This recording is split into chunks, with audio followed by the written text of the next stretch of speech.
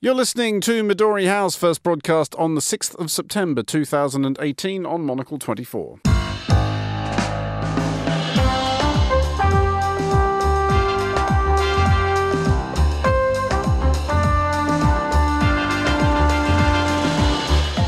Hello and welcome to Midori House, coming to you live from Studio 1 here in London. I'm Andrew Muller. On today's show, Russia, Iran and Turkey prepare to gather to sort out Syria, like Syria hasn't suffered enough.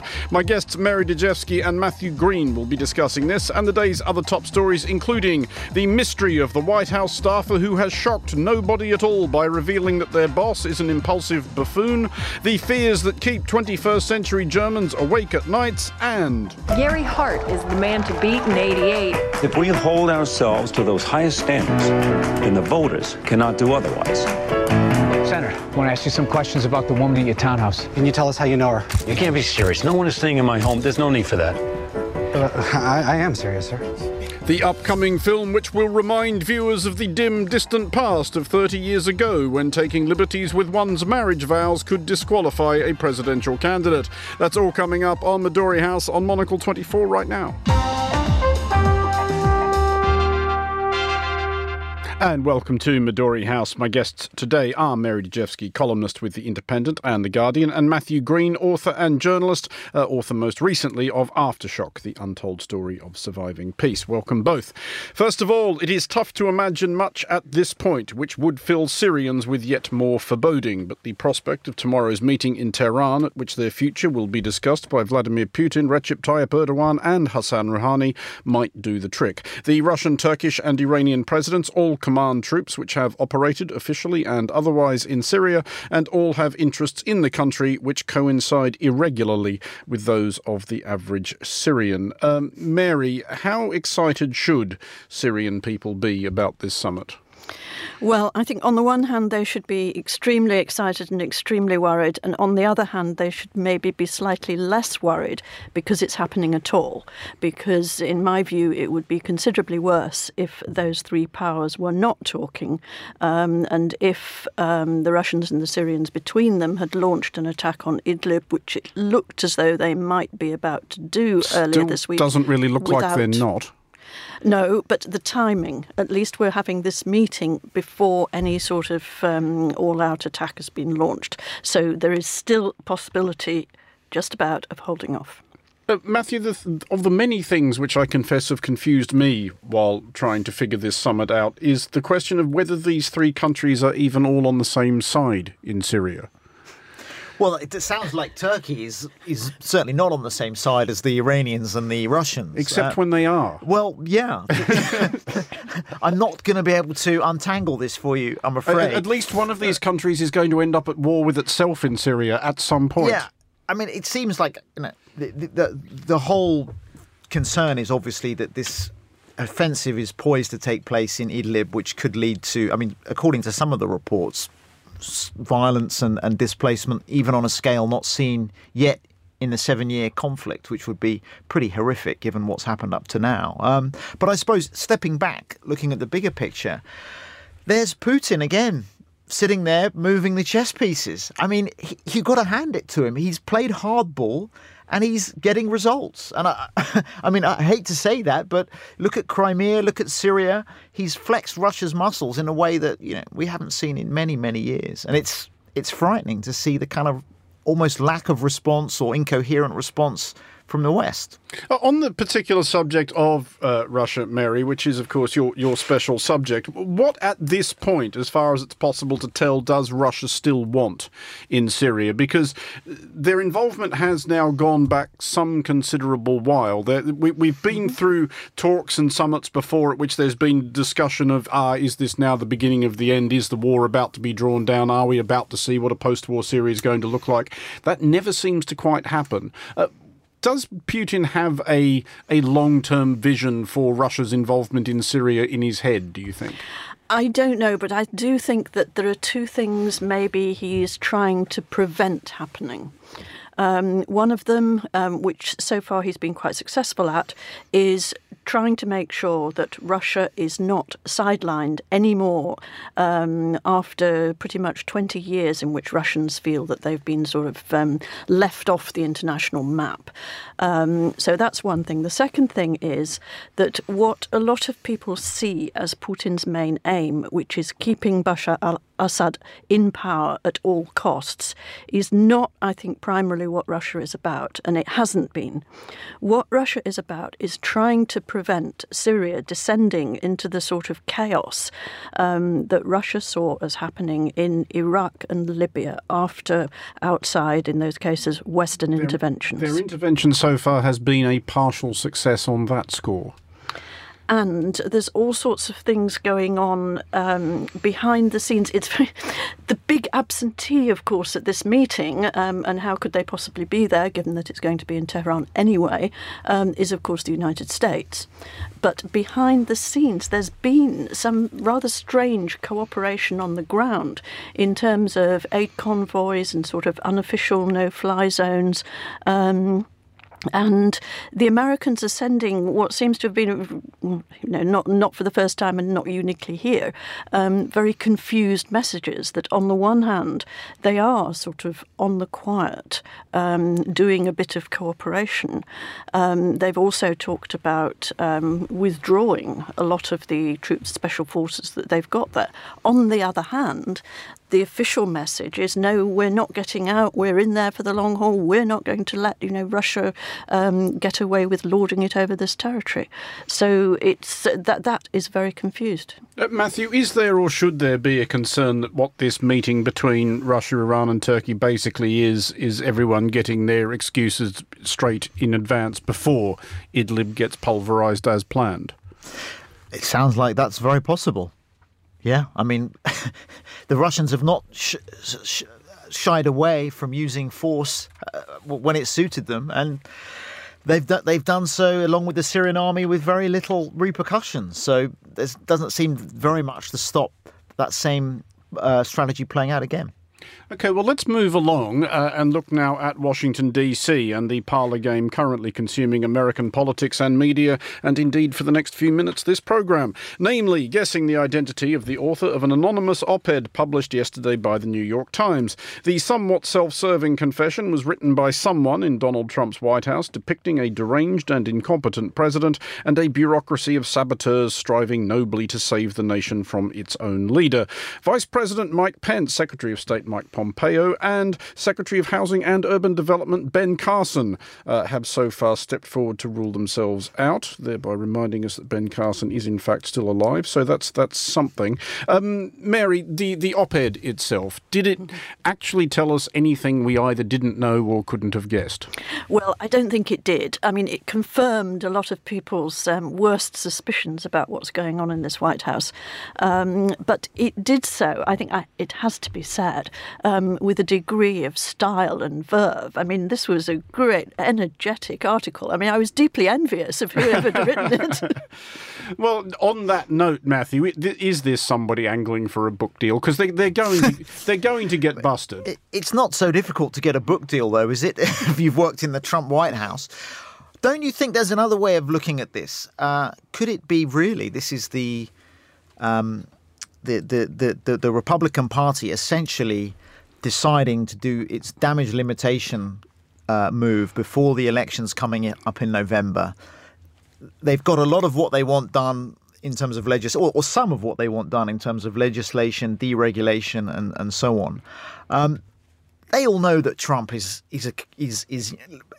literally a kind of man-child stranded in the Oval Office, who's not capable of the intellectual or other kind of capacity needed to actually perform the functions of president. But he's been a useful idiot up to now. But there comes a point where you have to throw the useful idiot under the bus. And I'm wondering whether there may be more strategy behind this op-ed than simply one individual deciding to break ranks and do the right thing, in quotes. I did wonder exactly that same thing, which may suggest that the two of us have been journalists far too long. Mary, do you think there's actually anything in that the Republicans are starting to realise that they're going to get clobbered in November?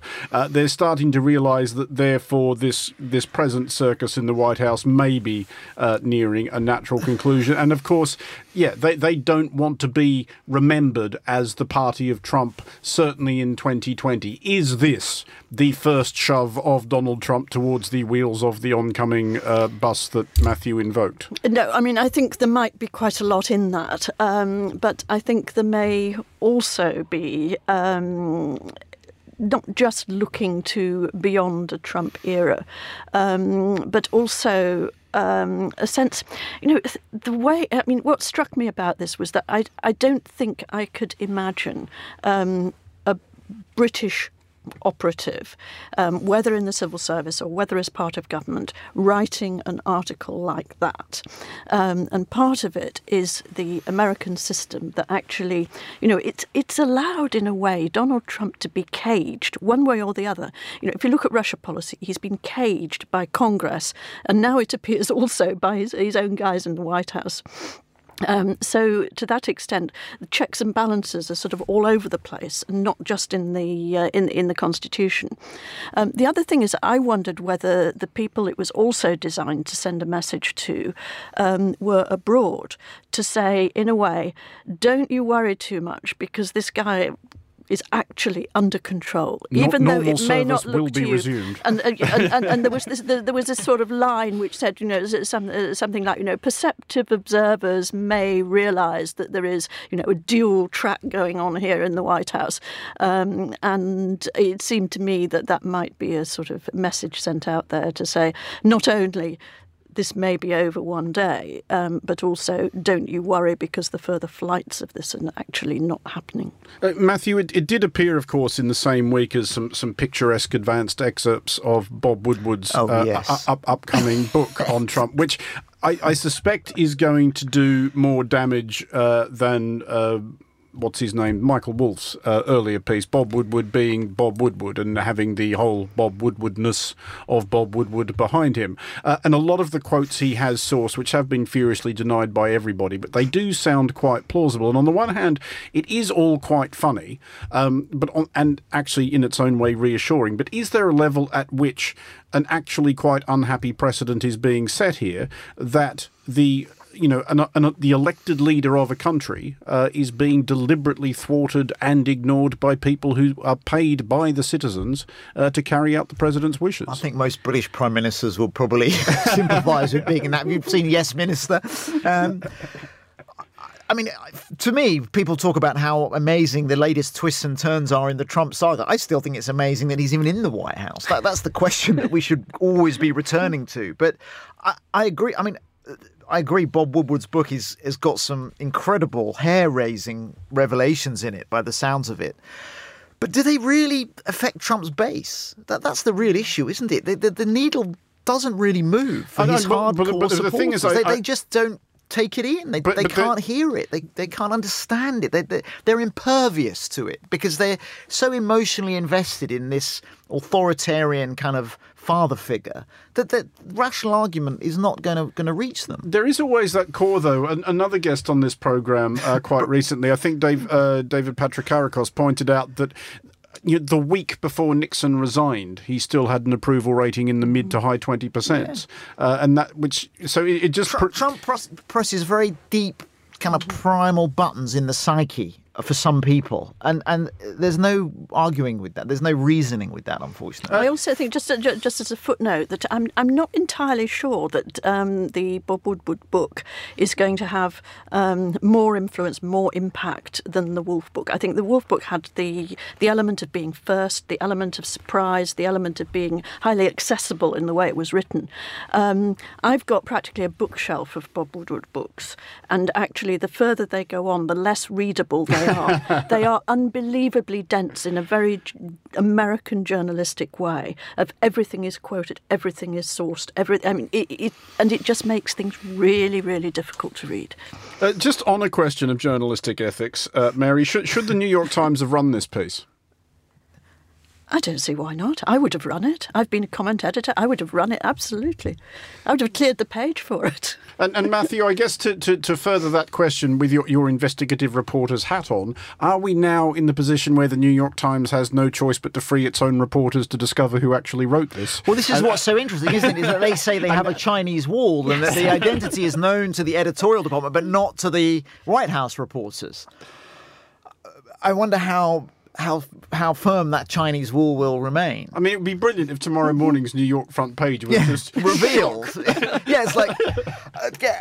But in a way, isn't this the fascinating thing about the whole Trump phenomenon, is that it's a mirror for absurdity, and anyone who looks into that mirror sees a little bit of themselves staring back. And that's the terrifying thing about the Trump White House. There's something much more going on than just... there's a kind of crazy person in the White House. It's the way the way we just spend so much time talking about him, and the way book after book comes out that all say the same thing, which is what we could all see before he was elected, and we're still talking about it. He's captured so much of our collective consciousness. I just find it terrifying. I think there should be a Trump-free month. But I think the other side of that is that Trump seems to be sort of causing the absolute chaos and havoc, and we're all talking about it. But I think the American system, the constitutional system, has actually stood up extraordinarily well to having so far, to having somebody who is so unpredictable, flaky, certainly out of tune with the Washington establishment. It's not really been rocked so far. Just a final thought from each of you on this before we move on. Who's your bet for who actually wrote it? Mary? I don't have a bet for who wrote it. I would just say that I would imagine that it's somebody in the sort of communications, speech writing operation, and somebody fairly low down rather than high up. Matthew? My money's on Mike Pence. I just love the idea of the guy standing right behind his shoulder, sticking the knife in. And Mike Pence, who has... Not literally, I should add. But also... metaphorically. Supporting your theory, of course, is the fact that Mike Pence has denied it. That's another great yes ministerism. Don't believe anything until it's been officially denied. On that note, we will take a short break. You are listening to Midori House with me, Andrew Muller, along with Mary Dejevsky and Matthew Green. Coming up next, what are 21st century Germans most scared of? Tired of saying the same few tedious tourist haunts? Well, the Monocle Travel Guide series has stopped off in 30-plus cities and counting in order to dispense advice on travelling like a local. From the finest spot in which to sip a cocktail with a contact, work up a sweat, or take a dip, our comprehensive guides are packed with tips, essays, and tidbits for getting the very best from your destination. Monocle's Travel Guide series is published by Gestalten. We've recently added Mexico City and Zurich, Basel and Geneva to the library, with Athens and Helsinki coming soon, and guides to Chicago and Hamburg following early next year. The Monocle Travel Guide series. Cities are fun. Let's explore.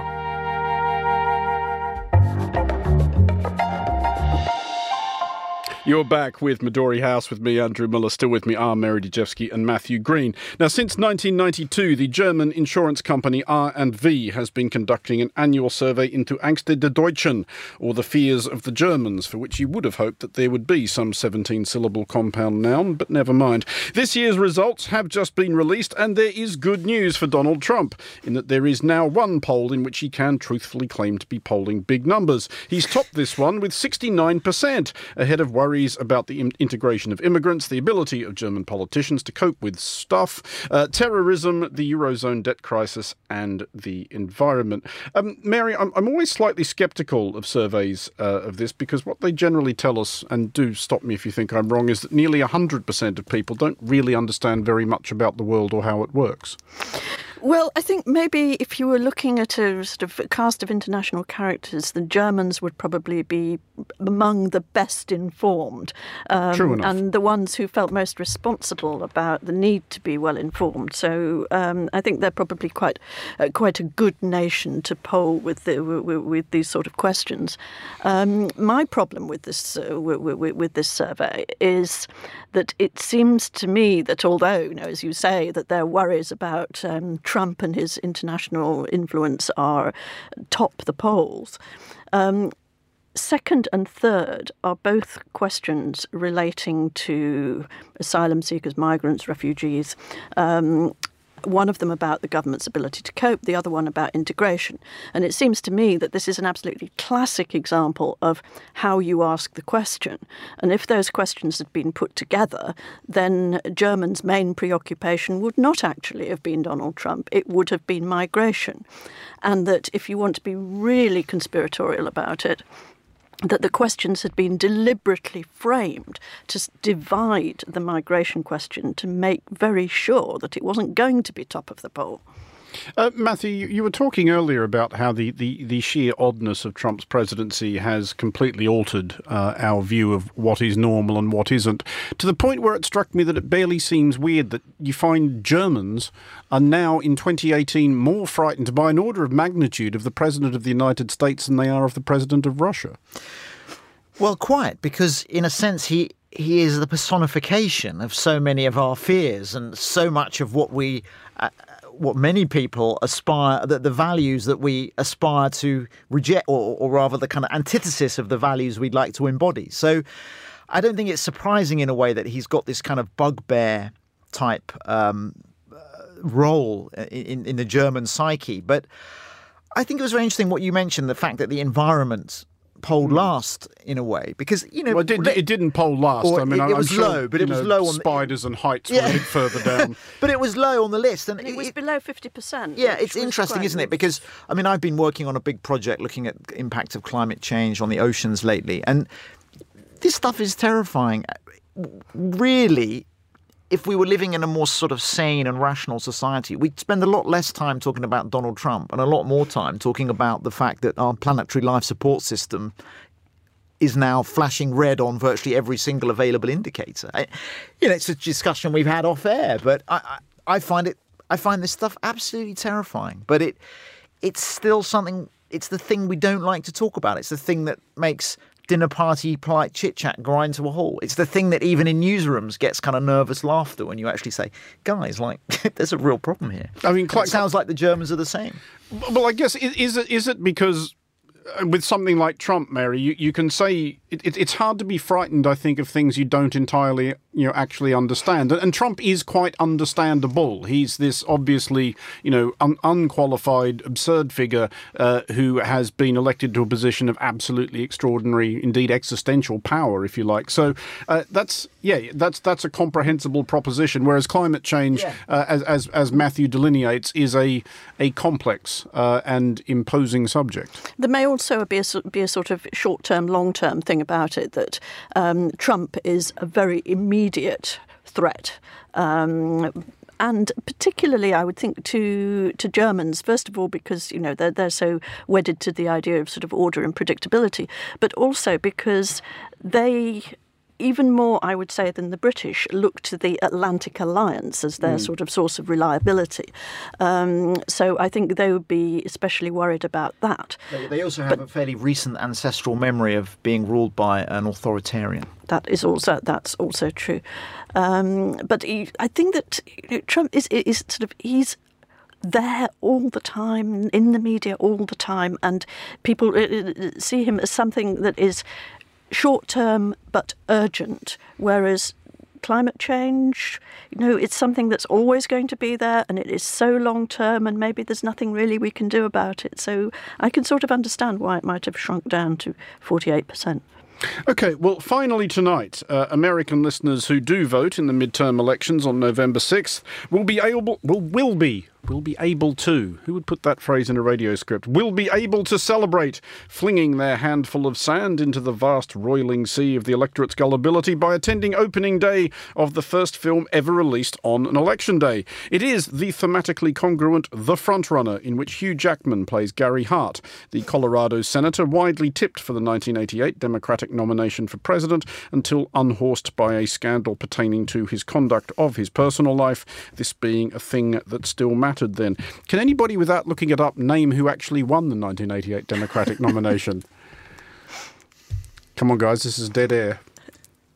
Just because you ask us impossible question, we should have really been Googling it. I admit to going to look it up and never got round to it. They obviously didn't become president, so they got thoroughly tanned by G.H.W. Bush. It was Mike Dukakis. A man claimed by the onrushing tide of history fairly swiftly. I was still staggered by your use of the word unhorsed and pertained in the same sentence on air, and so flawlessly as well. I do like a good unhorsed. It is perhaps second only to defenestrated.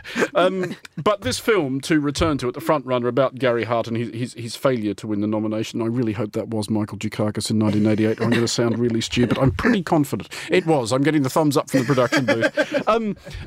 Are either of you excited to see this film? I'll ask you first, Mary. Are you a sucker for the semi-fictionalised political drama? In this case, absolutely. And more in the American case than the British case, because faction is something that I really detest. But I don't think this is faction. This is based on a biography and an account of the campaign by one of the leading political journalists, Matt Bay. So I think on those counts I tend to sort of trust it, but also think that it would be an absolutely fantastic romp. I mean, I at least, remember the pictures of the boat and the business of Donna Rice sort of coming off the boat and the boat being called the monkey business. And, it was just all so absolutely spectacular. But I also wonder, I mean, you look at it in the context of today and you say, well, those sort of problems, they don't appear to have diminished Trump's political chances. He's sort of come out okay at the end of it, and the electorate turned a blind eye to them, whereas with Gary Hart they didn't. But I think that people turned a blind eye to them with JFK. They turned a blind eye to that sort of thing with Bill Clinton. So I think maybe Gary Hart was just a weaker candidate on other fronts as well. John Edwards was, of course, cleaned up by a John personal Edwards scandal. Was a disaster. Yeah. That'll be a heck of a movie when that comes out. Matthew, do you have any particular favourite political films or faction or semi-fiction? Are you a fan of the genre? It's the thick of it, isn't it? That the UK politics one that was out a few years ago. In the Loop was the movie version. I've not seen them. Yeah, I've not seen the movie version, but the TV programme was fantastic. Well, I think that was very much a successor to Yes Minister. Yeah, it was the kind of modern version. But it always struck me as indicative of the cultural political differences between the United States and the United Kingdom. When the Americans make a TV version of their politics, they get the West Wing. Exactly. There's sort of this grand, uplifting, noble moral fable, whereas the British make Yes Minister in the thick of it. Although, but Yes Minister actually was a pivotal programme in so many ways, wasn't it? Because it really did illustrate very clearly what was actually going on. I mean, faction is not a word we like, but nonetheless, there was a lot of truth being told through that programme. It was as satire as documentary, and it became clear as the programme went on, and the same was true for the thick of it. They were getting fed stories from inside. It resonates today. I mean, so many of the dynamics between the civil service and the elected politicians and all the kind of skullduggery that goes on is absolutely nailed it. And it's still relevant. I reckon you could watch Yes Minister now and it would still feel quite fresh. Well, I have, and it does. I think they showed Yes Minister. They had a sort of day of sort of retrospective Yes Minister about a year ago. But I think it's also used for, as they say, training purposes, both in the civil service, but also for English teaching at sort of graduate level, as sort of introduction both to the language and to the culture. I think that's quite good use for it, really. It is. Does anybody just quickly have any other favourite political TV or film things they would like to give a plug? I just want to use this space to say that I never understood what the House of Cards thing was, the American version, which I just thought was boring and terrible. I've never seen that one. No, you're not missing much. This is ending the programme on a terrifically downbeat note. Somebody say, I know what's the thing I liked. It was... The first film I saw when I arrived in Washington as correspondent was Air Force One. And Air Force One is just a spectacular introduction to everything American political. So I was, including hopes and fears. So I think that would come quite close to the top of my list. That posting must have seemed a letdown if that's how it started. That does bring us to the ending of today's show. Mary Dejevsky and Matthew Green, thanks very much for joining us at Midori House. The show was produced by Fernando Augusto Pacheco, research by Anna Savetska. Our studio manager was Christy Evans. Music next at 1900. It's The Urbanist with Carlotta Rebello. There's more on the day's main stories on the Daily at 2200. Midori House returns tomorrow at 1800 London. I'm Andrew Muller. Thanks for listening.